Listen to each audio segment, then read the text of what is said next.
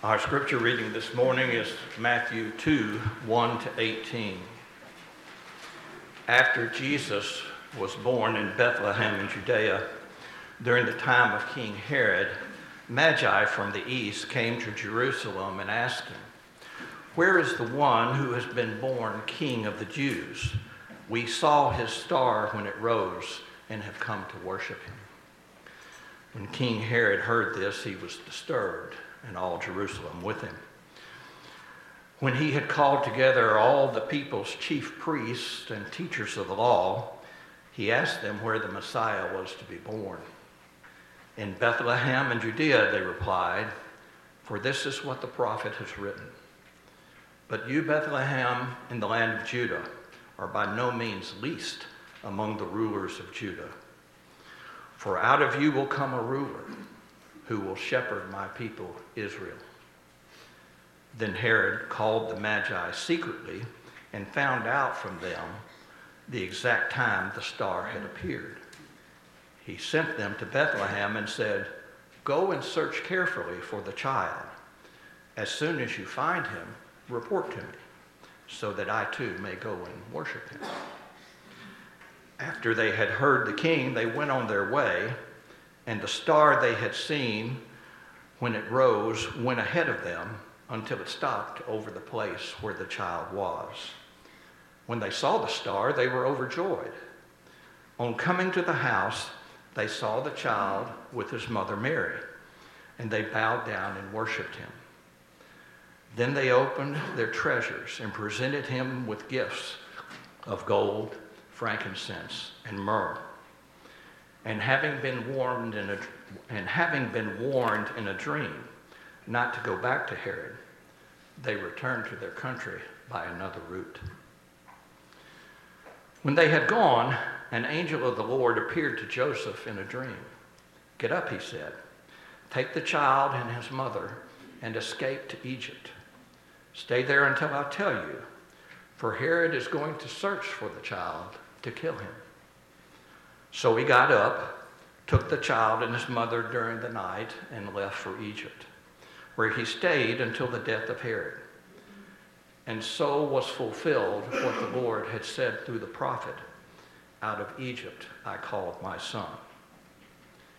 When Herod realized that he had been outwitted by the Magi, he was furious, and he gave orders to kill all the boys in Jerusalem and its vicinity who were 2 years old and under, in accordance with the time he had learned from the Magi. Then what was said through the prophet Jeremiah was fulfilled. "A voice is heard in Ramah, weeping and great mourning, Rachel weeping for her children and refusing to be comforted, because they are no more." The word of the Lord. Thanks be to God. Dear Lord, may the words that you give Pastor Andrew be a reflection of you. The Word become flesh. The Word became flesh who dwelt among us. And may your Holy Spirit draw us closer to you as we listen, learn, and through your strength and inspiration, obey. In Jesus' name, amen. You may be seated.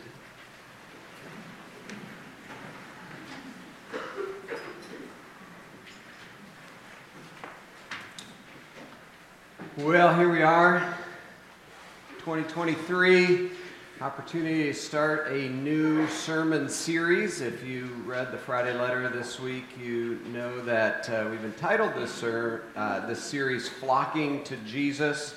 I don't know what you think about with flocks, sheep, seagulls, flamingos. What is your flock of choice? We're talking about people. People who come to Jesus, particularly as we look throughout the Gospels, and it's really great that we can start on Epiphany Sunday because you see a group of people, these wise men, these magi, who are drawn to Jesus. What we observe throughout the Gospels, what we observe throughout history, is that Jesus is always drawing people to himself. He's like a magnet or a tractor beam, And these people are of all different shapes and sizes. They're of all different colors, backgrounds, socioeconomic classes. There's just so many things that earthly would separate these people, and yet they have one thing in common as they're drawn to Jesus. Dick Malone dropped off for me in my office just a bunch of testimonies from Christianity Today. We've got a boxer. We've got Kira Fontana, a young woman who's a vocal coach. Here's Robert Wilton. He's a stunt man. I've got a guy who's in Vietnam suffering from PTSD. All of these are just testimonies, testimony after testimony of people that have been drawn to Jesus. And what we want to do over the next several weeks is we want to look at the encounters that people have with Jesus in the Gospels. We want to ask ourselves questions like, who were these people? What characterized them? What were they looking for? What did they find when they came to Jesus? How did Jesus interact with them? What did he reveal in them? What did he touch in them? Why is it that they were either devoted to him or repelled by him in some cases? What is it about Jesus that is so attractive to so many different types of people? And part of my hope in this is that you see yourself. You see yourself as one of those people that is coming to Jesus, and you realize the grace, the mercy, the truth, the holiness, the justice with which Jesus interacts with so many different stories. We start this morning, of course, with the wise men. And it's a great story to start with because they were attracted to Jesus from afar. These wise men, these magi. Now, we have to undo some of our Christmas card notions of the wise men. We have to undo sort of the way we've taken in a mall and the night visitors and, all of the different sort of traditional things about the wise men. Because when we read this story, we recognize that they probably weren't there in the stable with the shepherds. We're told that they come to a house and that there's an intervening time period, probably about 2 years before they come and they bring their gifts. We sometimes have talked about three kings. We three kings of Orient are bearing gifts. We travel afar. There's no indication that they were kings. In fact, they probably weren't kings. Magi, traditionally, biblically, are advisors to kings, counselors. We meet magi back in Egypt. They had the magicians who were the counselors to Pharaoh. We see them in Babylon, for instance, as Nebuchadnezzar called his magi. Actually, Daniel may have been a magi of a sort, a wise man, a counselor to the king, falling into that class. There probably weren't three of them, or at least we have no way of knowing exactly how many there were. Tradition has said three, probably because of the presence of three gifts, gold, frankincense, and myrrh. But if I give my wife 3 gifts for Christmas, it doesn't make me 3 people. It just means that I brought 3 gifts. And the likelihood is there was a retinue.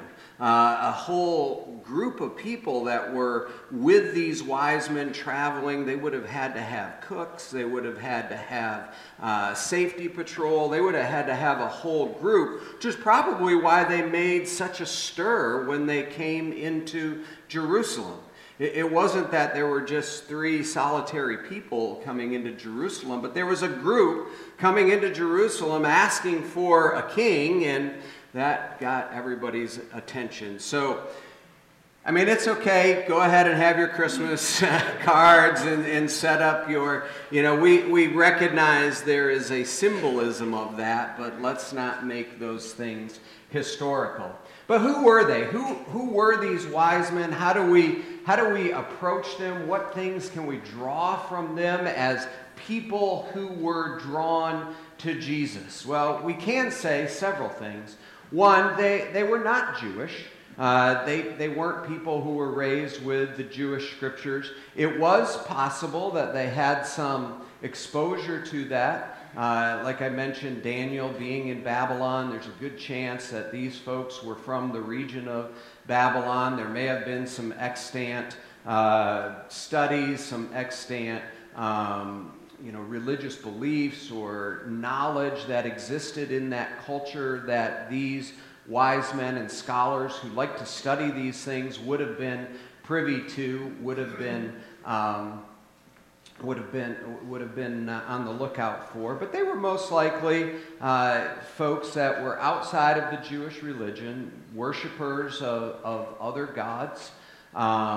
They were folks that were well-trained, well-respected. They were the elite of that day and age. We think of magi, and we sometimes think of magic and astrology. We know that they were studiers of the stars.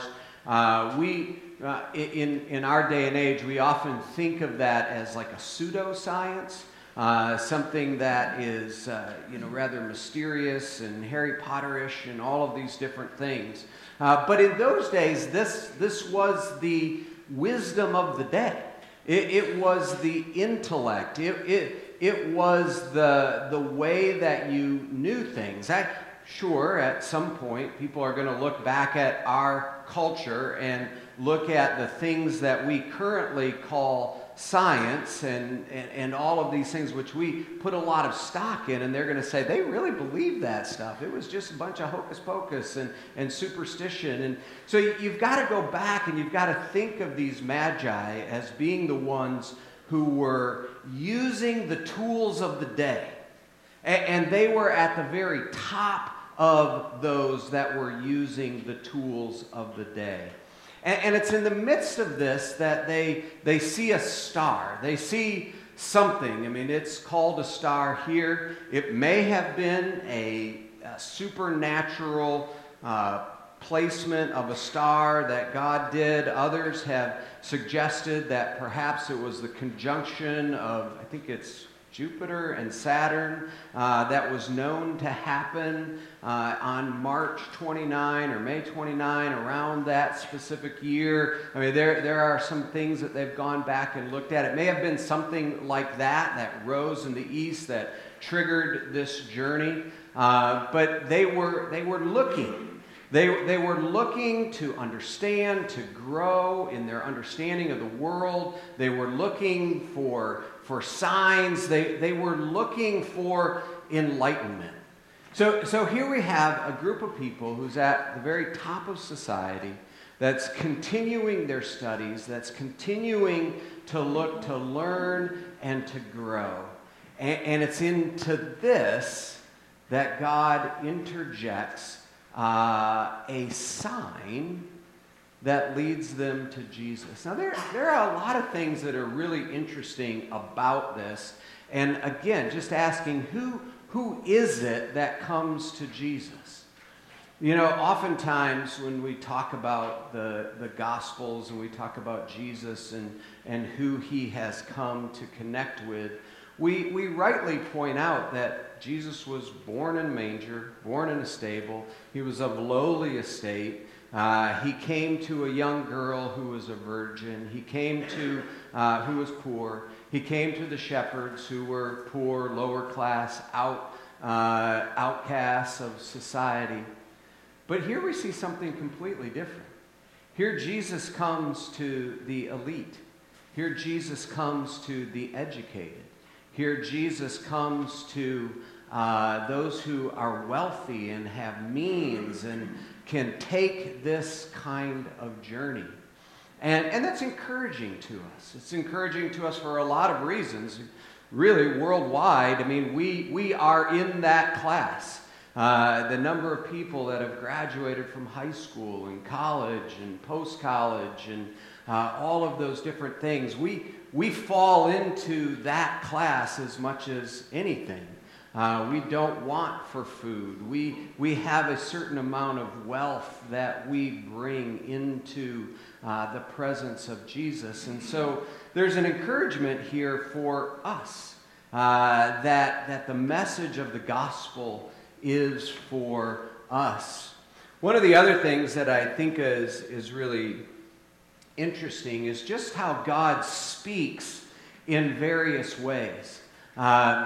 Oftentimes we get locked into, how is it that people come into the kingdom of God? Well, they come into God through somebody evangelizing to them. They come into the kingdom of God by being introduced to the Word of God and through direct study and all of these different things. But God is not limited in the ways that He can work in somebody's life. Here He works through, let's just say it's a conjunction of planets.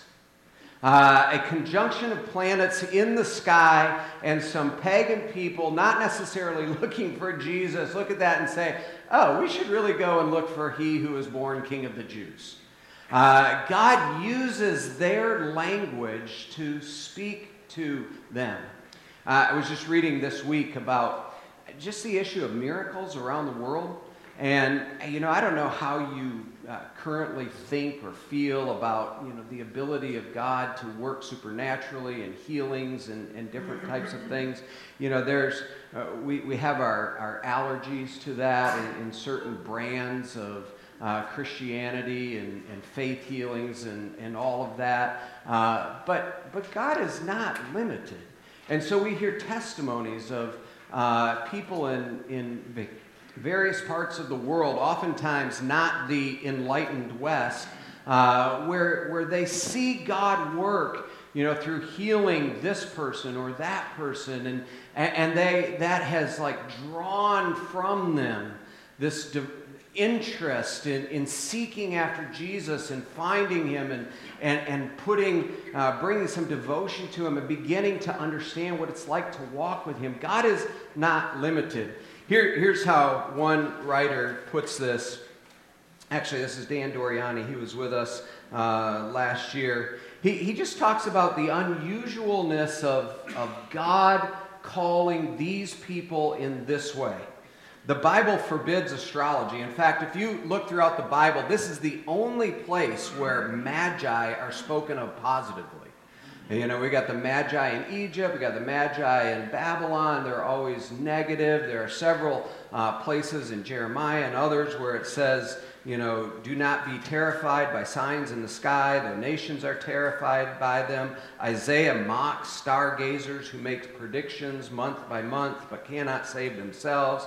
Yet, here, God reverses field and chooses to speak to stargazers by a star. Stars had significance for these men. God descended to the Magi's level to communicate with them. Stars got their attention, so God used a star. To this day, God speaks in language that gets the attention of people. The Magi were pagans serving a pagan king, yet God spoke to them, for this is what He does. Christianity is not a religion for good people. It's not a religion for those who know the right ways and the right means, but rather it is for sinners who listen when God calls.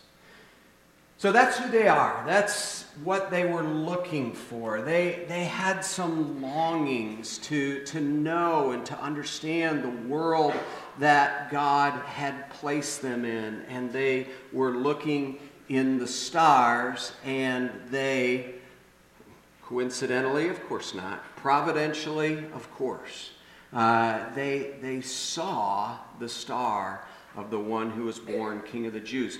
So the next thing I want to explore with you is what did it call from them? And really, in some senses, if you want the outline for this morning, look at verse 2. In verse 2, we see the Magi come to Herod and they say, we saw his star arise, and we came and we worshiped him. So we've looked at that, and we've looked at the seeing of the star. But then they came.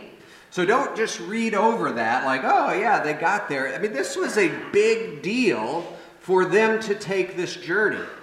We know it was a journey of many months. And so it took some preparation for them to get ready to go on this journey. It's not the same to journey in those days. We usually see camels with the wise men. I don't know if they had camels, but I know they didn't have Audis. I know they didn't have, the Tahoe or whatever to pack up and to bring on this journey. They had to get the animals. They had to get a guard to travel with that much wealth. The gold, the frankincense, the myrrh, they would have had to be constantly on guard for bandits and robbers and all of those different things. They had to eat along the way. There were no McDonald's to stop at. They had to bring their food. So you just think about all the preparation that it took for them to do this. And then they left their communities. They left their homes. They left their families behind in order to make this journey for something that was still speculative on their part. Like, they didn't know. You know, there were these rumors. Some have said that when Julius Caesar died, there was a constellation in the sky, and so there was this belief then that these are the types of things that pointed to rulers. So, you know, whatever was going on in those particular time, they had this sense, they had this speculation that something was happening, but they didn't know. And it's not like they could phone ahead. It's not like they sent an email. I mean, you just have to realize this was a very different time. And for them to undergo this journey with their own personal uncertainty, but with a hope, with a, some sort of compilation, compelling them to move forward. It's really interesting to think about. And then you think about, what happened like when they got to Jerusalem. It's understandable that they went to Jerusalem. They didn't go to Bethlehem right away. They didn't know. So one that was born king of the Jews will go to the capital of Israel, will go to their headquarters. And so they went to Jerusalem. They started asking around. And just thinking about their journey, thinking about our own faith journeys, when we follow Jesus, when we're drawn to him, when we engage him, people around us are very different. Herod has a particular reaction. As we see going throughout this, Herod was, we know historically, was coming to the end of his life. It seems like he was sick. He had done a lot of good things when he was a younger king, famine relief and several other things. But toward the end, he got sick, he got paranoid, he had his Jewish wife killed and kids and all of these things. And you begin to see then his acting out this paranoia. He doesn't want anything that would threaten his kingship. And even the way the wise men put it, where is he who is born King of the Jews? Where is he who has this right to be on the throne? Herod was sort of half Judean, half Idumean. He didn't necessarily have the right to any type of throne. So he was threatened and goes through in a very violent way. We're going to hear the song for Rachel a little bit later, and just thinking about that reaction to Jesus. And then there's the Jewish religious leaders. They're really confounding because they've got the scriptures. They know. They actually come forward with the right answers. The Magi are asking him, where are we going to find this one who was born King of the Jews? They're like, right here. Micah 5. It's Bethlehem, Ephrathah, you who are small, out of you shall arise a ruler. They've got all the right answers, but they do nothing.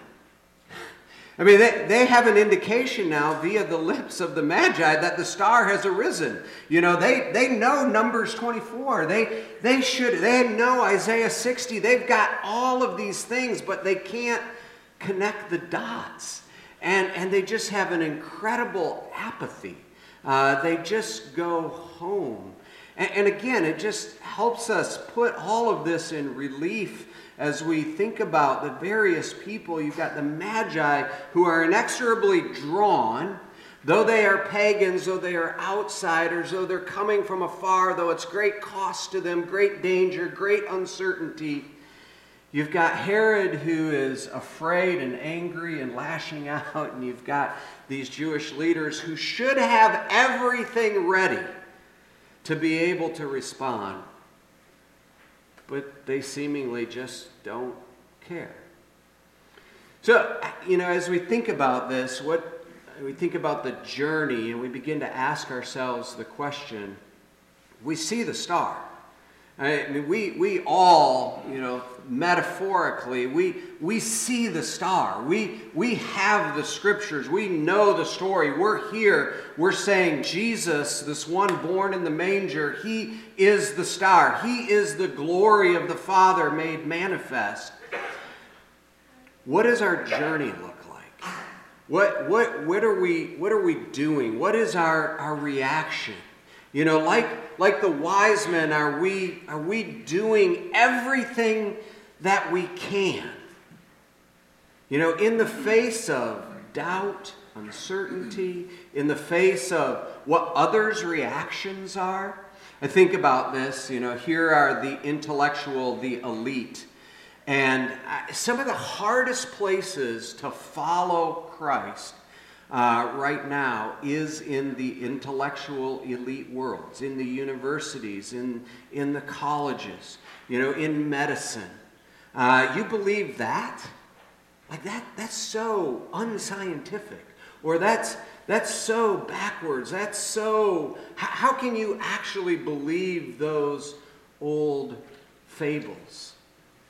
But there's a journey there that God is inviting us on to this one who is the glory of God made manifest, revealed. We all have this journey, and that's part of what we're asking you to reflect on this morning. We oftentimes on Epiphany will have a single testimony, but we thought this year, we all have a testimony. And so as we connect some of the longings in our hearts, which oftentimes go in bad directions, we have a longing for intimacy rather than going towards God. We dig for ourselves broken cisterns that cannot hold water, and so we look for it in our human relationships, we look for it in pornography or all of these other different things. How do our longings bring us to the Savior? How do our longings and what we see in the scriptures, how do they, reveal to us, shine a light, epiphanos, how do they make manifest the reality of who God is? Because that's what we see finally for these wise men. What was their response, or what is the result that we see here? It's striking because they worship. 3 times in this text, it's really overarching. They said, we saw a star and we have come to worship him. Herod then repeats that. He says, I too would like to go worship him. Of course, we know that Herod's designs of his heart were very different.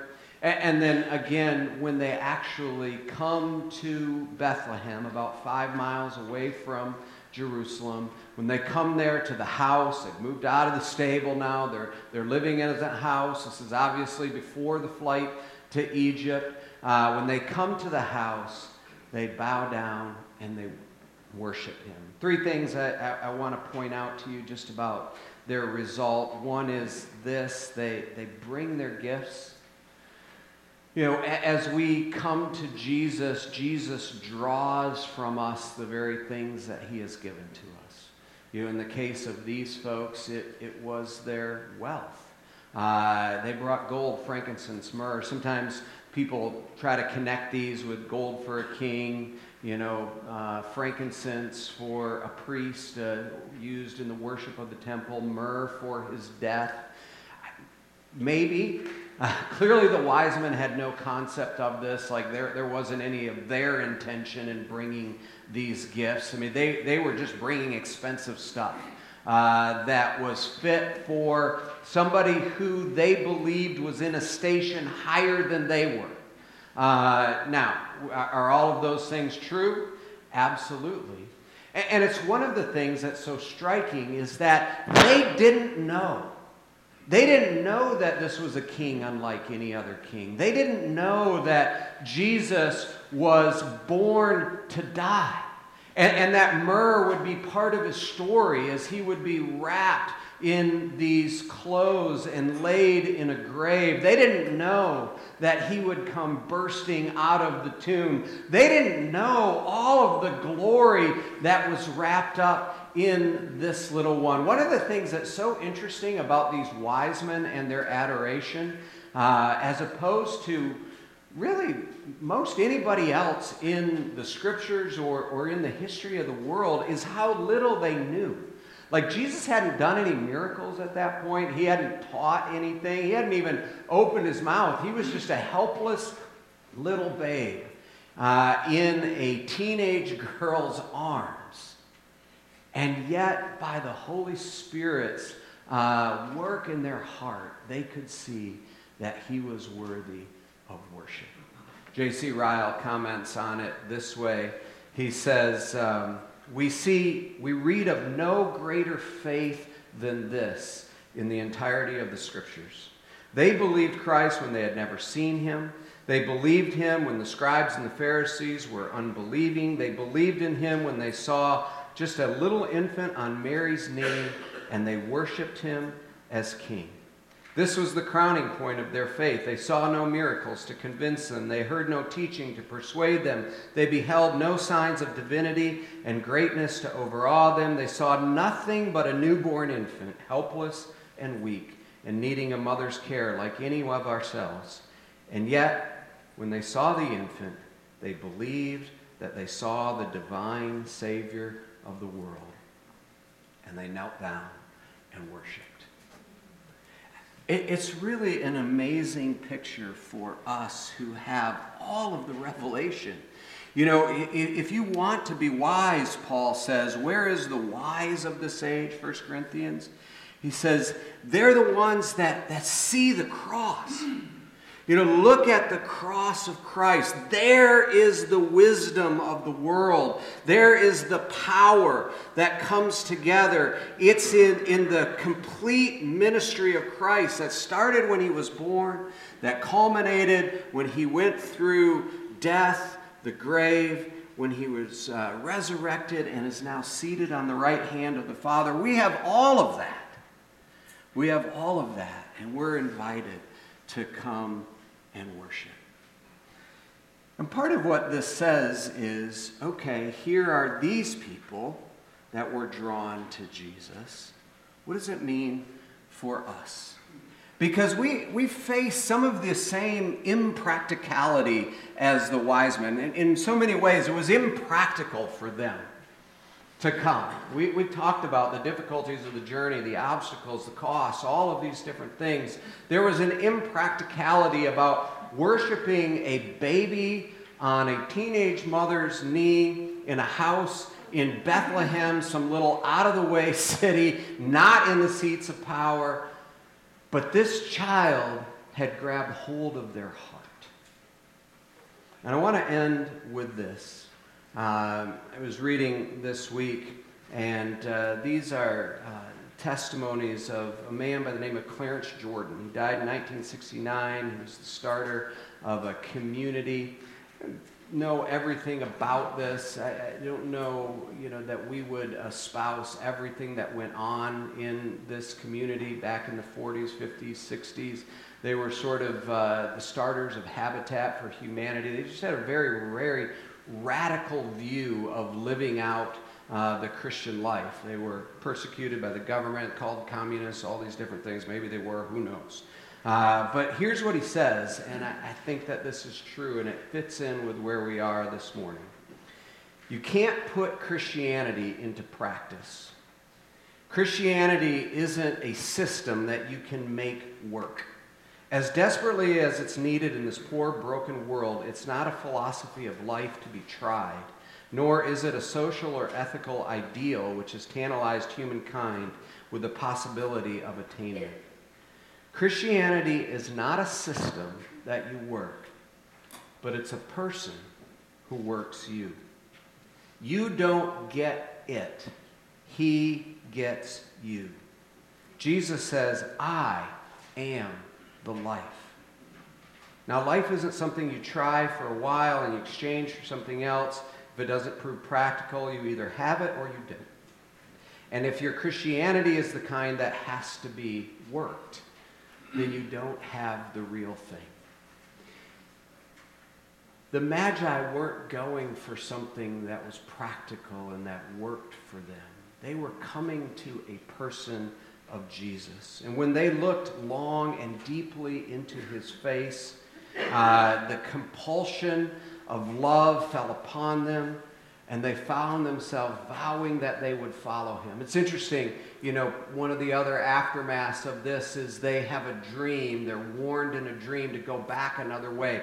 They listen to that. They're sensitive to the leading of the Lord. They follow him. They had a direction that they had come by, but the Lord was able to say, no, don't go back that way. And they said, yes. Because they had met Jesus and they realized that he was true, that he was right, that he was worthy of worship. Even though they'd never seen a miracle, never so much heard him utter a syllable. Christianity is more than a scheme to be tried. Christianity, Christ himself, is the guiding star. Christians are those who locate and direct themselves by Christ, just as a navigator takes bearings from a fixed star. What Jesus taught and accomplished among us has given us knowledge of our God.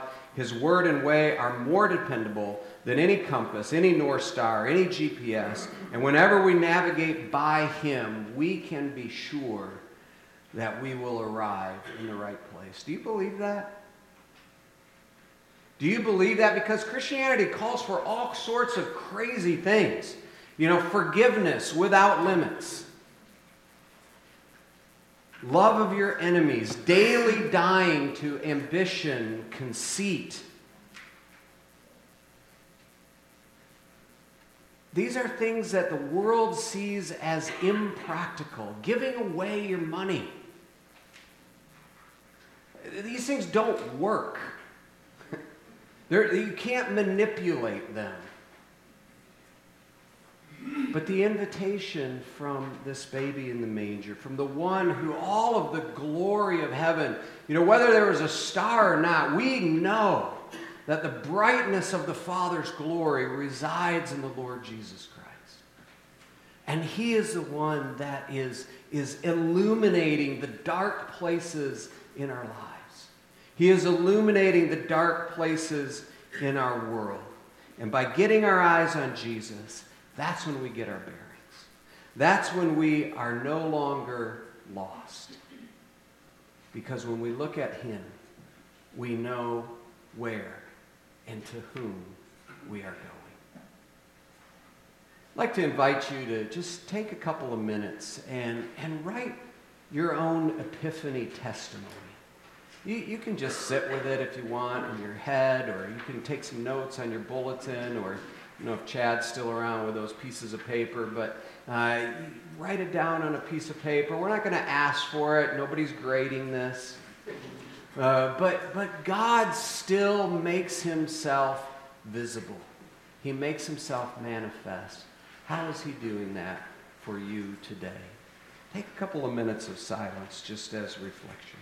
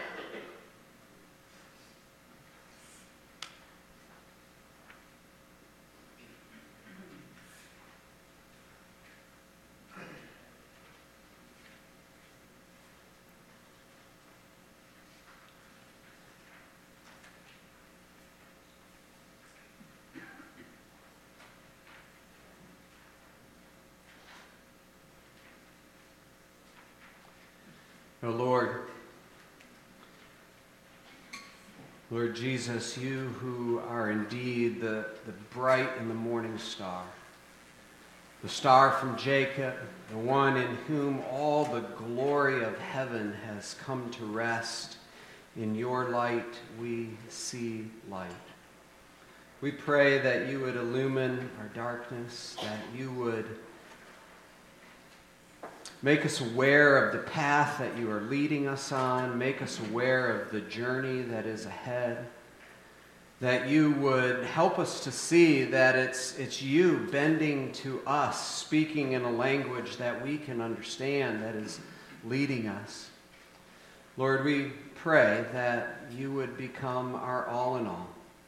That all that we have, all that we've been given, we would bring, and like the wise men, we would lay it at your feet, not because of what we can gain from you, or because even we have been awed by your presence or your power, but simply because you are the one who is worthy of worship. And we know that that is what we were made for. We were made to worship you. And so, Lord, thank you for this journey, for inviting us. I pray for those who maybe are a little bit cold today, like the religious leaders, or even those who are angry, like Herod. Lord, I pray that you would be working in their hearts, and that you would make them soft. For we know, and we're going to learn throughout the course of this series, that there's not one type of person that you call. You call surprising people from surprising places, in surprising ways, and you surprise them with a glory and a grace that we never could have asked or imagined. Meet us, we pray, Lord, in Jesus' name. Amen. The light shines.